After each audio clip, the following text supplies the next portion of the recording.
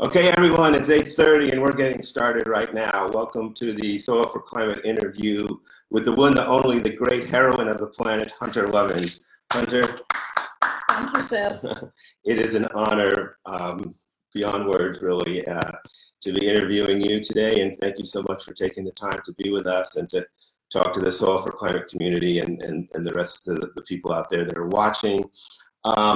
Just a real quick recap. If people want to just Google Hunter Lovins if you don't already know who she is, but she's really a hero in this field and a great inspiration for me personally. And when the book Natural Capitalism came out, creating the next industrial revolution, it really set a precedent, and it let people like me know that this was real, and we could really believe in this and act on it. And many other great books to her name, including this book, Climate Capitalism, and now most recently, one of the things we're going to talk about today is this new book, which will be out September 25th. So mark your calendars for that. It's called A Finer Future: Creating an Economy in Service of Life, and we're very excited about that. And particularly from the Soil for Climate point of view. She has a whole section called Growing a Finer Future, where she talks about regenerative agriculture, and then she specifically talks about getting carbon in the soil and different ways of doing that, including regenerative cropping and grazing. So welcome, Hunter. Thank you, Seth. It is an honor to be with you. Okay, please pardon the long introduction. Now, Hunter, I just have to start with something personal. I know from experience now that you love rodeos and you're a cowgirl in the true sense, and you're even a rodeo champion. Do you have your badge with you? Your buckle? Okay. Apologies for the embarrassment, but hold that a little bit closer if you would, and explain to people what this is. This is a solid silver buckle. I won it at a 2-day rodeo. If you read closely, 1991. So this is kind of ancient history. But I did win a buckle. So, one of, I guess, many. What were the events that you... That particular one was for barrel racing. I was also a lousy roper. In high school, I rode saddle broncs. And just kind of did whatever was needed at the rodeo. Okay, and also, folks, I had the honor and pleasure of going to a rodeo with Hunter recently. And, it's interesting to be up close and personal to that cowboy culture that's so important to restoration of the world's plains and grasslands. Just say a few words about the connection for you personally between like the cowboy culture and rodeoing and Colorado lifestyle and regenerative agriculture, and even sort of your whole mission in life. Gosh, I'm a Colorado cowgirl. That's sort of at root who I am. But the connection to the land is very important. I always felt that it was important to preserve the core of American culture. As a country, we grew out of small farmers. We moved west, we became ranchers. And this is core to what our value structure is, caring for each other. There is the myth of the rugged individual, the lone cowboy. The history doesn't put it that way. It was when people got together in community, they helped each other with barn raisings, they helped each other put up their hay, they stood together, that we built the West. And we actually have allowed that reality to get perverted by the myth that we can all stand alone. It's not how cowboys are. And in rodeo, you will see when guys getting ready to climb on bucking stock, the guy who is helping him also has a number on his back. They're competitors, but they're working together. Because that's the Western way, that's the cowboy way. It's the way of rural people everywhere. But as we began to grapple with the climate crisis, and it is a crisis, and look for solutions, it turns out there really are only two. We can stop emitting as much carbon into the air, and the answer to that is renewable energy and an immediate shift to sustainable uses of energy. But the other half, that gets us about half the way to solving the climate crisis. The other half is we've got to suck the stuff out of the air and put it back where it belongs in the soil. Now, there are all sorts of very complicated, expensive ways, direct air capture of carbon, costing $100 a ton up to several $1,000s a ton. There are screwy ideas like spreading iron filings all over the ocean and trying to increase the growth of plankton, or putting stuff up in space, trying to reduce the amount of sunshine that hits the Earth. We know so little about the Earth's ecosystem.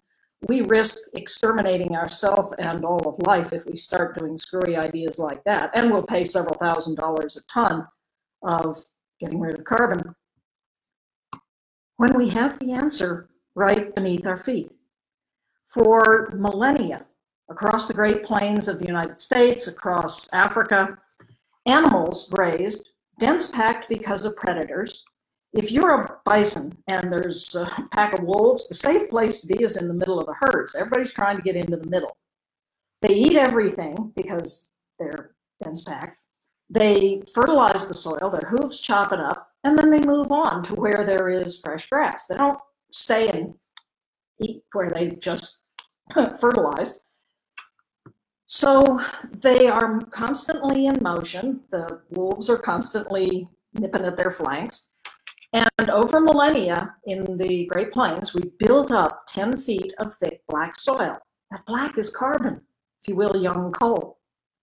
The first pioneers came across, started cutting the plains, growing their crops, and we're now down to inches of that thick black soil. So what if we could put it back? It turns out we can. People like Gabe Brown, North Dakota corn soybean farmer who was going broke, so he said, I've got to cut my costs. So he went to no-till. He didn't break the soil. Then he went to planting cover crops that cooled the soil. Then he brought animals on. The animal impact, the trampling, the eating, the fertilizing, started to build carbon back in his soil. And he's gone on some of his plots from a little over 1% soil organic material to now on some of them as high as 15, I think average of 11. His native prairie soil is 7% soil organic matter. What Gabe is doing is rolling climate change backward. What if we did that over all the world's grasslands? Why do you do it? Because it's profitable. Gabe's ranch is now profitable. He's selling beef and various other animal products. He's selling honey. He's doing agritourism. Oh, and he's still growing corn and soybeans, but he's doing it sustainably. He's doing it regeneratively. And he's solving the climate crisis. But because it's profitable, we contrast that to the several $1,000s a ton to sequester carbon through direct air capture. This is profitable. Farmers and ranchers ought to be doing this anyway because it keeps them in business. Now, when you have something that's profitable, it can go to scale. And this is what gives me hope that we can solve the climate crisis. Analysts like Tony Seba, Stanford prof, say we will be 100% renewable by 2030, again, because doing this is profitable. Tony cites 4 technologies and a business model. Fall in the cost of solar, and utility scale solar is now below 2 cents a kilowatt hour. Just running a natural gas plant is about 4 cents a kilowatt hour. Batteries. Elon Musk was able to put a utility scale battery system up in Southern California when the Aliso Canyon gas well blew out in record time and at a price point roughly equivalent to a natural gas peaking plant. Battery costs are falling dramatically. The electric car, China has said, we're going to phase out the internal combustion engine. General Motors has said our future is electric. And the driverless car, these things are on the road now. Yeah, automatic Tesla killed somebody the other day. 6,000 people die every year in car pedestrian crashes with ordinary fueled cars. Cars are dangerous. It turns out the autonomous cars are vastly safer than having a fallible human driving these things. But what's interesting is the business model. If you have an AEV, autonomous electric vehicle, you whistle one up on your smartphone. It comes, takes you to where you're going, drops you off, goes get somebody else. Now you need 1/6 the number of cars on the road, so you have lots of city land left over to make affordable housing or parks. It costs tenfold less than what you pay today to buy, maintain, fuel, insure a private vehicle. At tenfold less, people are going to go to that. You power them with utility scale renewables. You have just transformed the energy system. No longer do we need coal plants for electricity, oil to run vehicles. We're now 100% renewable. And Tony says this is inevitable. Now, if you don't believe me, check out Tony. If you Google SEBA, S-E-B-A, C-R-E-S, which is a video he shot about a year ago here in Colorado, and then SEBA, S-E-B-A, World Affairs, you'll get a separate video shot a couple months ago where he walks through this logic. And then you tell me if you disagree with this. Suppose it's not 2030, suppose it's 2040. We still are 100% renewable 10 years before the UN has said the world has to cut carbon emissions by 80%. So we've solved half the climate crisis. Now, why do I believe in regenerative agriculture? Because I've used it and it works. I took over the management of about 1,000 acres of ground that had been owned by a nonprofit that thought cows were evil. And for about 20 years, they had no cows on the ground. The land was degrading. It was being invaded by noxious weeds. It was eroding. And we brought cows back in 2 years' time. We had the grass back. We had endangered species that hadn't been seen on the land for 20 years. And we were putting carbon into the soil. You can do this at home. If you have a compost bin and a garden, you're putting carbon back into the soil. You can also support this by buying grass beef, buying from local ranchers who are managing their herds regeneratively, using an approach called holistic management that was developed by a man named Alan Savory, a wildlife biologist in then Rhodesia, now Zimbabwe, who observed that where the native herds moved across the land was healthy. Where the white settlers ranched cattle, the land was not so healthy. In fact, it was degrading. And Alan has on plot after plot after plot, from Africa to the American West. His disciples in Australia are doing this. It's now being done on millions of acres around the world, increasing the profitability of the rancher, because with this approach, you can dramatically increase stocking rates and heal the land.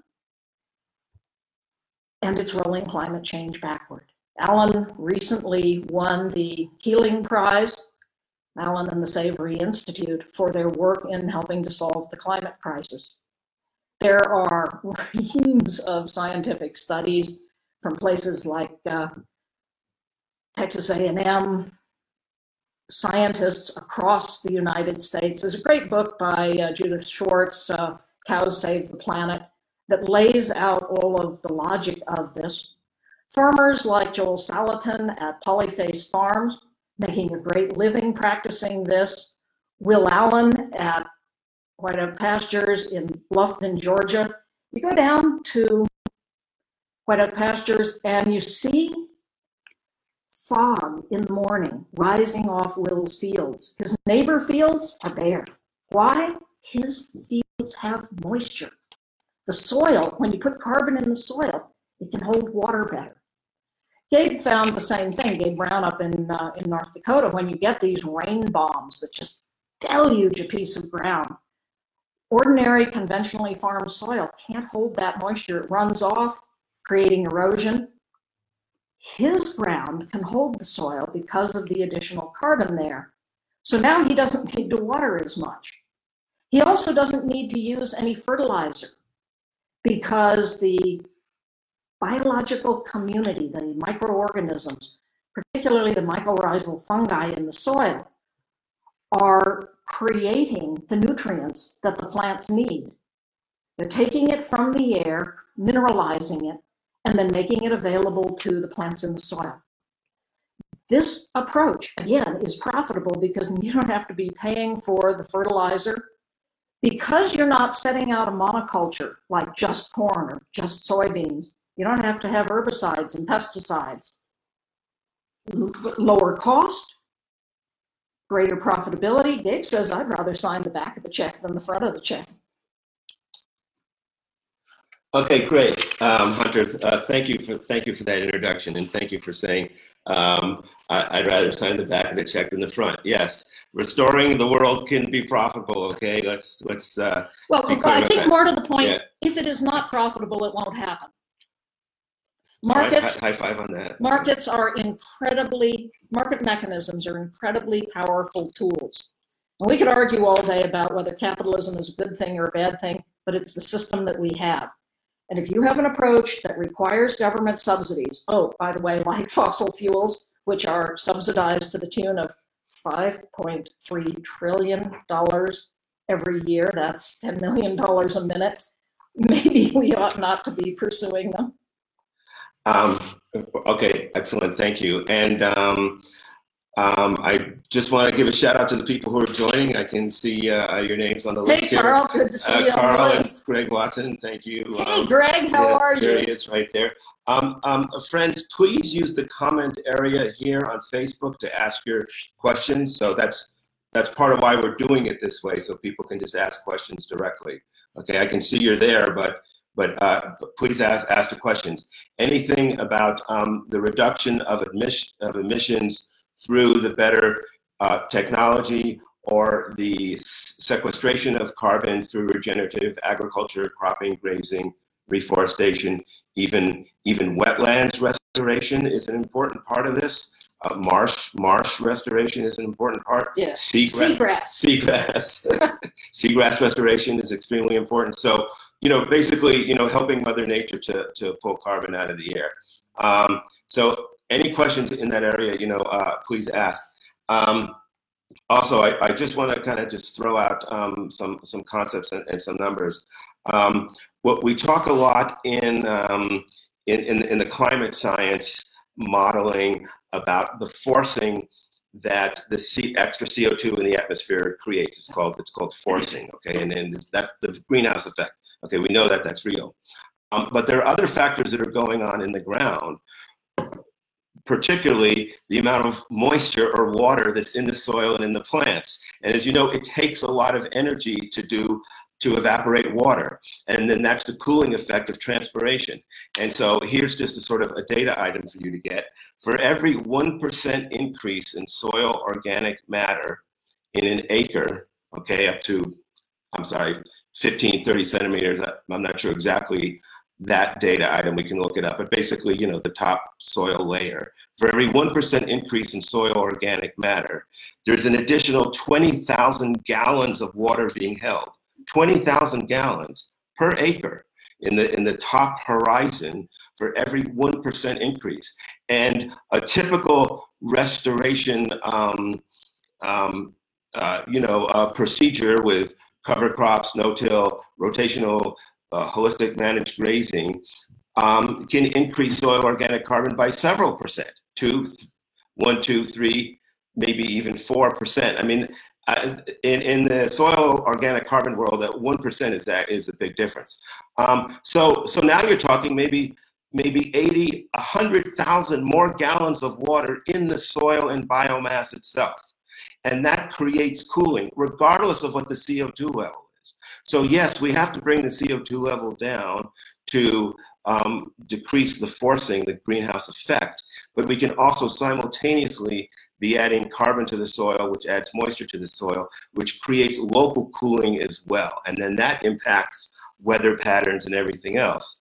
And my colleague, Ridge Shin of Big Picture Beef, famously says, "Give me Iowa and I'll change the weather." And it's sort of funny, but it's true. You literally can change the continental weather. You look at how the jet streams blow west to east. Iowa's sitting right there, right smack in the middle of the country, right where all the tall grass prairie used to be. It's all in soy and corn now. There's almost no soil left, right? If you were to restore that back to tall grass prairie, you literally could change the weather. And that's what we're trying to do. Okay, let me see. Oh, hey, Steve. Steve Okay. McCausland just asked a question. Okay, why don't you The field hoof Steve's types of wild and domesticated hooved animals and how they affect soil.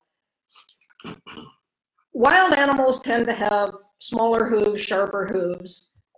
Cattle have bigger hooves. But if you consider that the carbon, the 10 feet of thick black soil, the carbon that was put into the Great Plains, were put there by bison, they have essentially the same hooves as cattle.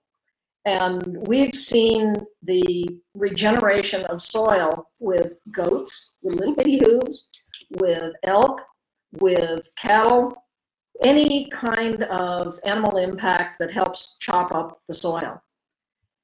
A friend of mine named Dan Daggett has a marvelous book called Gardeners of Eden, in which he describes how, if we had intact wilderness across the world, fine, leave it alone. But we don't. What we have are vast tracts of land that humans have disturbed, that where we have changed the ecology. Dan says the world needs us. Humans are important. We are the gardeners of Eden.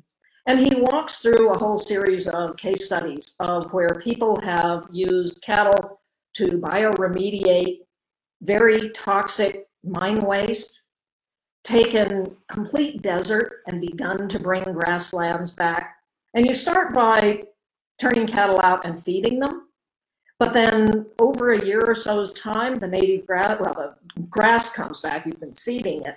And over time, if you select for it, you can get back to the native grass, as Seth said, the tall grass prairie. Dr. Wes Jackson at the Land Institute has been showing how you can grow commercial crops of perennials. So you don't have to break the soil every year, you don't have to plant every year, they just come up perennially. And Patagonia has now started producing and selling what it calls long root ale, because these prairie grasses have very, very long roots, 10 feet long roots. That's taking the carbon out of the air, putting it 10 feet deep. And they are using a perennial wheat that Wes developed called Kernza. Makes great bread, by the way. So we can reinvent how we do agriculture around the world and do so profitably. Okay, thank you so much for that. I do see some more questions coming up. Thank you for asking them. We'll get to them. I also... Christoph, you asked about Nori. Nori's a very interesting company. They're using blockchain to create a cryptocurrency, the Nori, to help people invest in regenerative agriculture by offsetting their carbon emissions using this blockchain-based technology called the Nori. Very cool approach. I very much look forward to learning more about it. Nori is a startup, and kudos to y'all. I'm talking with some folk in the UK that have a company called Viridium that is trying to do the same thing, create a coin called a Verde, which would be used for very large sales of carbon, with which the carbon would already be offset. They were going to keep Standing Forest standing, the conventional REDD program under the UN. And I said, fine, I've got nothing against standing forests. I used to be a forester, I planted a lot of trees. But in today's world, it is not sufficient to call keeping a standing forest standing as an offset. You've got to either be driving the transition to renewable energy or investing in regenerative agriculture. And so this group's now looking at doing that. Nori's a little ahead of them in that because they started off by looking at regenerative agriculture. So good on y'all. Okay, Hunter, thank you for talking about the economics of that. Christoph, thank you for the question. And the Reversapalooza event was awesome.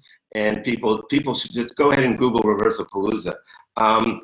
But just quickly, I want to throw in some more numbers to buffet this whole thing here so people understand what we're talking about.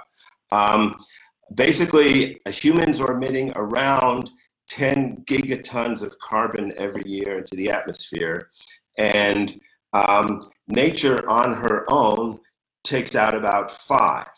A lot of that is going into the oceans, which actually isn't a good thing because that creates carbonic acid. But about half of it is going into soil, which is a good thing. So that leaves about 5 gigatons of carbon in the air in terms of extra loading, and that's why the parts per million of CO2 goes up every year. We obviously need to decrease the loading through the better technology, the green electric technology that Hunter was talking about. But we also need to increase the amount of carbon capture through agriculture and regenerative cropping and grazing and reforestation, not just using a standing forest as an offset, no, actually creating new forests and wetlands restoration. And then, so there needs to be a point where, the emissions levels off and the drawdown, the sequestration is bigger than the emissions. And at that point, the carbon level in the atmosphere actually starts to go down. Now, Richard Teague from Texas A&M has a recent paper, and he says in North America alone, through regenerative cropping and grazing, we could be drawing down 1.2 gigatons of carbon per year just in North America. And if you multiply his per acre numbers by the world, by all the cropping and grazing land that's available in the world, that comes out to about 10 gigatons.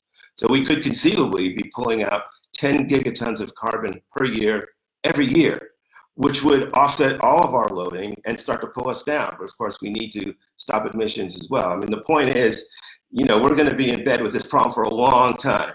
So we need to seriously do both. Stop the emissions and also increase the sequestration. Emissions. Emissions. Admissions. Admissions. Well, okay. Anyway, Hunter, just want to get to a personal thing here. Just talk briefly about growing up with MLK Jr. or seeing him as a child and how that inspired you, and particularly also Cesar Chavez. My mother used to work with John L. Lewis in the coal fields of West Virginia. My dad helped mentor Cesar Chavez and Martin King. They were around the house when I was growing up. So people say, well, at what point in your life did you decide to do this? I'm not sure I had a whole lot of choice. This is what you do, try to make the world a better place. Well, but how old were you when they were actually coming around, and did you have conversations? Young, not much. I was a kid. But nonetheless, when people like that are in your presence, you are affected. I remember the day my mother came home and said, we're not buying grapes anymore. I said, why not? I like grapes. She said, Cesar's boycotting them. To this day, I have a hard time buying a grape. So I grow my own. Hunter, that's profound. I didn't realize so much of that history, and it really is personal. At the end of the day, it's really personal. And I just want to say, for me personally, I've been to the Africa Center for Holistic Management in Zimbabwe. I've stood in tall grass where there used to be desert, and I just encourage other people to do that, because once you do, as I say, I'm standing in the efficacy. No one can ever take that experience away from you. No one can ever say this doesn't work. You can't reverse desertification. You can, and I witness it myself, and I encourage other people. Well, go down to Bluffton, Georgia. Take a vacation. Go stay at White Oak Pastures with Will. And one of the things that you'll see is the little town of Bluffton, which was decaying. The buildings were falling apart, rotting. Kudzu was taking them over. Will hires 137 people on his acreage. His neighbor farmer, commodity peanut farmer, same acreage, has 4 employees. Commodity agriculture is destroying not only the soil, but rural culture. Will, because he's hiring all of these people, giving them jobs, enabling them to live in their hometown, is rebuilding the town of Bluffton. We were on a tour, and Will pointed out a bald eagle. To those of us who live in Colorado, that's not quite such a rare experience. But he said when he started doing this, they only occasionally see an eagle. Now they have 80 breeding pair. Why are they there? They're eating his chickens. He runs pasture chickens, totally free-range chickens. These things are just out there in his pastures, helping to do bug control after he's run cattle on the land. And the eagles are having a field day. Will loses thousands of chickens a year to the eagles. He said, I'm not going to shoot them. So people say I'm supposed to tithe to the church. I guess I'm tithing to nature. So now he has agro-tourism where people can come and see the eagles. This is the kind of attitude of working with nature, of learning from nature, that regenerative farmers and ranchers practice. And it's a better practice for all of us. If you know where your food comes from, I fed Seth last night a supper, literally went out to my garden and dug up some potatoes and harvested some lettuce, and we toasted a steak from a steer that was named Larkspur. Larkspur had a great life, lived on the ranch, and is now nourishing us. This is a connection to your home, to your community, to the people that you work with, that most of us have lost. When you engage in regenerative agriculture, you can get it back. Seth and I went to a meeting the other night put on by a marvelous man named Woody Tesh. Woody has pulled together a group of about 75 people. They've all bought in for about $250 to a group called Soil. They meet once a month and get pitched by local farmers. In this case, a man from literally a block down the road from where we're sitting, who has a farm called Aspen Moon Farms. It's a biodynamic organic farm, was asking for a modest loan. A woman who has, what did she call that thing, micro ranches? Micro ranching and micro herding. Who's growing crickets and mealworms as an alternative source of protein. And this group collectively spoke with these entrepreneurs, asked them questions. A fellow had done a due diligence sheet of looking at their books. Are these going concerns? And the group collectively voted to give them their loans. 0 interest loans. They're not in this to make money. They are in this to grow their culture, to grow their community, and to grow the capacity of the Boulder Valley to produce food of the sort that we want to eat. Now, I'd much rather go down the road where Aspen Moon is growing cattle and chickens and delicious vegetables than eat crickets, but that's just me. I've been down in Mexico, and they come out with this big old bowl of crickets, fried up crickets, and I ate them, and they were pretty good. So, whatever's tasty to you. That's right. Okay. There's no accounting for taste, right? No, actually, I was at that meeting, and this woman was lovely, and she's an entrepreneur, and she wants to do insect protein, and good for her. So they supported it. Also, I told Woody I'm going to buy in. I'm going to become a member of that. Yeah. No, you should, and I'm happy that I'm a member myself. Please post questions here on the right in the comment area. We've got about 15 minutes left, a little bit less. So please post your questions now. I want to say something about the sort of the eco-tourism, agro-tourism. So Soil for Climate is working with a project in Kenya. We're hoping to get this off the ground, but some of you may already have heard about it.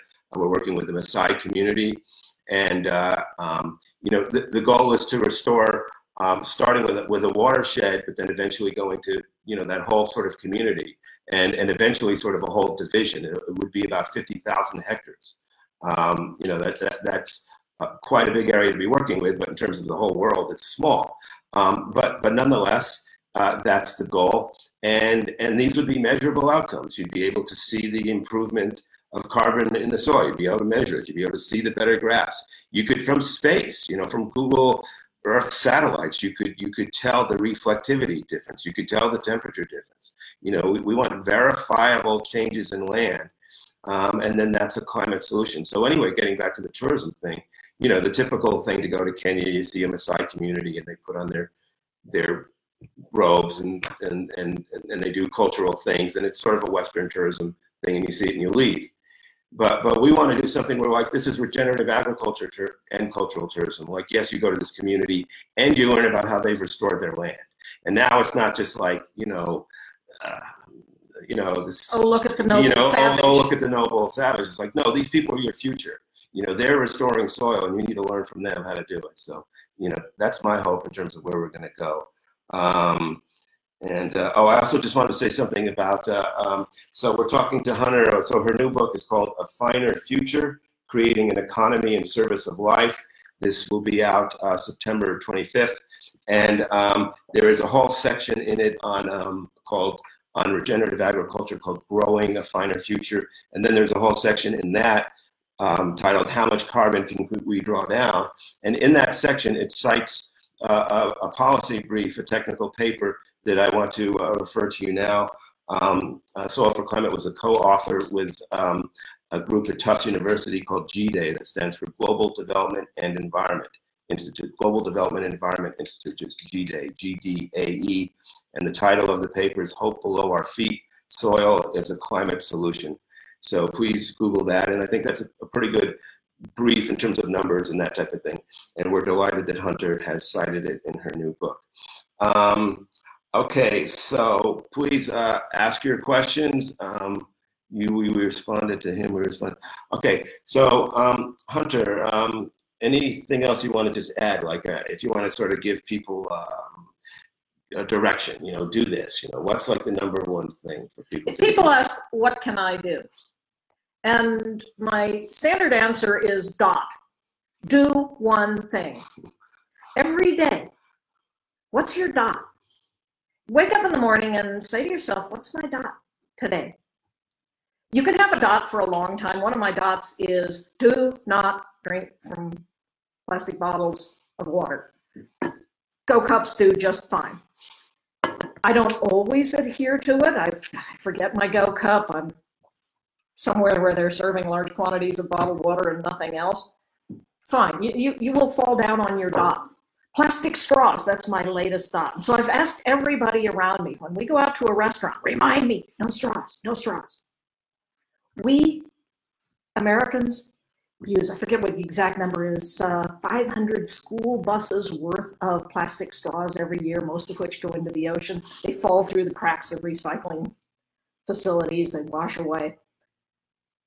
And in the scheme of things, that's insignificant.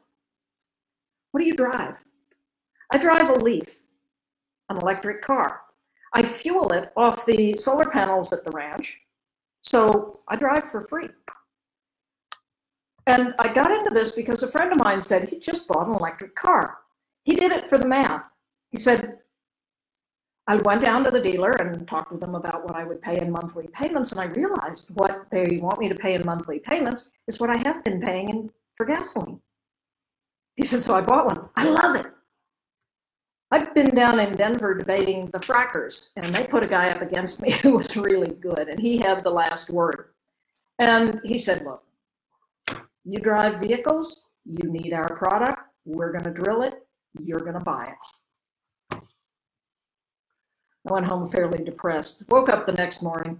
My husband, who's a horseshoer, was going to go horseshoeing, and it was raining. And he said, hey, you want to go test drive a Leaf? I said, yeah, I do. So I went down to the dealership, and they had a used one. And I drove it. I said, can I really drive it? Can I punch it? He said, yeah. It's true what they say about electric cars. The torque is awesome. And so we bought it. My husband drives it. He calls it the hippie car. He and another good old boy were sitting at a stoplight, and there was one of these coal rolling trucks, big truck with diesel diesel tuned so that it'll blow black smoke all over Priuses. And they were coal rolling Rob and James. And Rob just smiled, waited for the light to change, left the old boy in the dust. I have so far off the line beat a Porsche, Mercedes, a BMW, a Mustang, and these big smoker trucks. Electric car is a screamer. You will love driving it. As more of us switch to electrics, that's less petroleum oil that we're digging up from insecure parts of the world, shipping all over the world, and then blown out as smog into our cities. What do you eat? Where does it come from? The average molecule of food in the United States travels 2,500 miles before somebody eats it. You belong to a CSA, Community-Supported Agriculture. Aspen Moon down the way has a CSA. CSAs all across the country. When you buy into a CSA, you get to know the farmer. You realize what their challenges are. You're there, you're beginning to become part of your community. These are the kinds of lifestyle choices that you can make. Who made the shirt on your back? I buy most of my clothes at Goodwill. Goodwill, of course, helps disabled people, people who are down on their luck, get a second chance at life. Everything you do throughout your day is a choice of whether or not you are helping to create a finer future. The reason we wrote the book, and I wrote it with Stuart Wallace, who for many years ran New Economics Foundation in the UK, Anders Wigman, who runs the Swedish government's climate organization, John Fullerton, who founded Capital Institute. John was 18 years at JP Morgan until he walked away. He said, we can do this better. And in the book, we walk through what the very real and scary challenges are facing us. We're in a horse race with catastrophe. The good news is we're in the race, and we know what to do. We have all the technologies we need to solve all the problems facing us. We need a new story.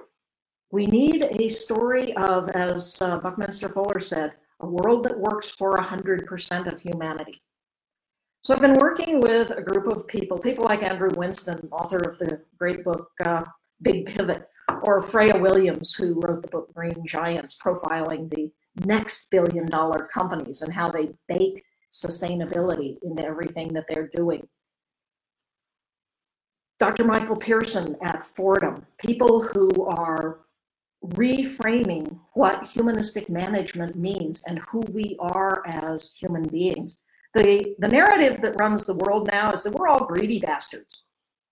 But that's okay, because markets are perfect, and in a perfect market, you versus me will somehow aggregate to the greater good for all.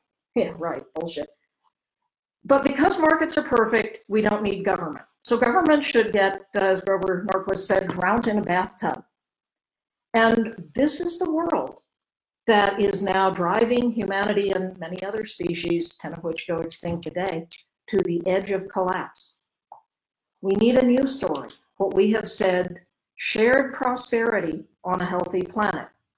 And in the book, we walk through how to transform corporations, finance, energy, agriculture. There are many other sectors, but the book would be a tome if we took them all on. Look at the policy measures that are needed. Do you vote? Please do, it matters. And get engaged in politics at your local level. Do you know the names of your city council people? Do you know your congressman? Congressperson, in my case it's a congressman, who's now running for governor. And when he announced for governor, I walked up to him, brilliant man named Jared Polis. I walked up to him and said, Jared, I'm with you. Because I know him and I know what he does. He's always been there for me. If I need something, I can call him up on the phone. You ought to know your congressperson. You ought to know your senator. Politics is a contact sport. It's not a spectator sport. You need to be in it. These are all things that you can do with your life. But remember, do one thing. Thank you, Hunter. Thank you so much. If I can jump in here for a second right now, because we're running out of time, and I just want to say a few things. Thank you. The one thing I do is I buy local grass-fed beef whenever I can. When I'm in the supermarket. Like, that's my one thing. And also, just based on what Hunter just said, I was just taking some notes. One thing about voting and the legislative side. So folks, Soil for Climate is active in legislation. We've actually contributed to 2 bills, Massachusetts and Vermont, and given testimony on several others. So please Google Healthy Soils Act or Healthy Soils Initiative or Healthy Soils Vermont or Healthy Soils Connecticut or Healthy Soils Massachusetts or Colorado or California and now Texas. So there's a whole sort of movement to get healthy soils in the legislative narrative. There's various spins on exactly how it will work and how it gets financed. Some are looking at a finance on fertilizer and then giving that money to farmers that can show improvements in soil. So that's a whole thread. Get involved in that. The whole thing about like a new story. Imagine if when you go into Whole Foods, all the aisles, the whole layout of the store is based on its carbon footprint of the food product. Just think about that for a second. You know, you go in there, you know, so Jeff Bezos owns it now. It's Amazon Foods, right? So there's the wealthiest man in the world, $150 billion. Imagine if the whole thing is just retooled based on the carbon footprint of the product you want to buy, okay? And which would be the best product? That is the product that's not only minimally hurting the climate, but is actually helping the climate. Like there's actually a negative carbon footprint or a drawdown associated with that product. From what I can tell, regeneratively grown beef. It would obviously be regeneratively managed beef. There's no question about it. And then next would be crops that are part of a beef rotation. No-till cover crops that are then part of a beef rotation. That's it. You know, the alternatives, and I don't want to regenerative eggs. Right. Well, exactly. So, you know, a system in that space in which animals. Long root ale. Good beer. And there's the booze. Okay. All right. Well, listen, folks, we are coming up at 9:16, and we did say we wanted to end at 9:15. If there's no more urgent question, sorry, Alf, I see you just joined, but you can go back and see if we do need to wrap up. Okay. So is this a good time? This is a great time. Okay. Thanks all for joining us. Do please check out the book, A Finer Future, Creating an Economy in Service to Life. It'll hit your bookstores around about the 25th of September. And then I'll be traveling around the country flogging the book. I hope I see you. Yes, and we hope to get you into like the Boston, New England area. Vermont. We'll have a book signing there. Okay, thanks so much. Okay, bye everyone. Adios, Thanks for viewing.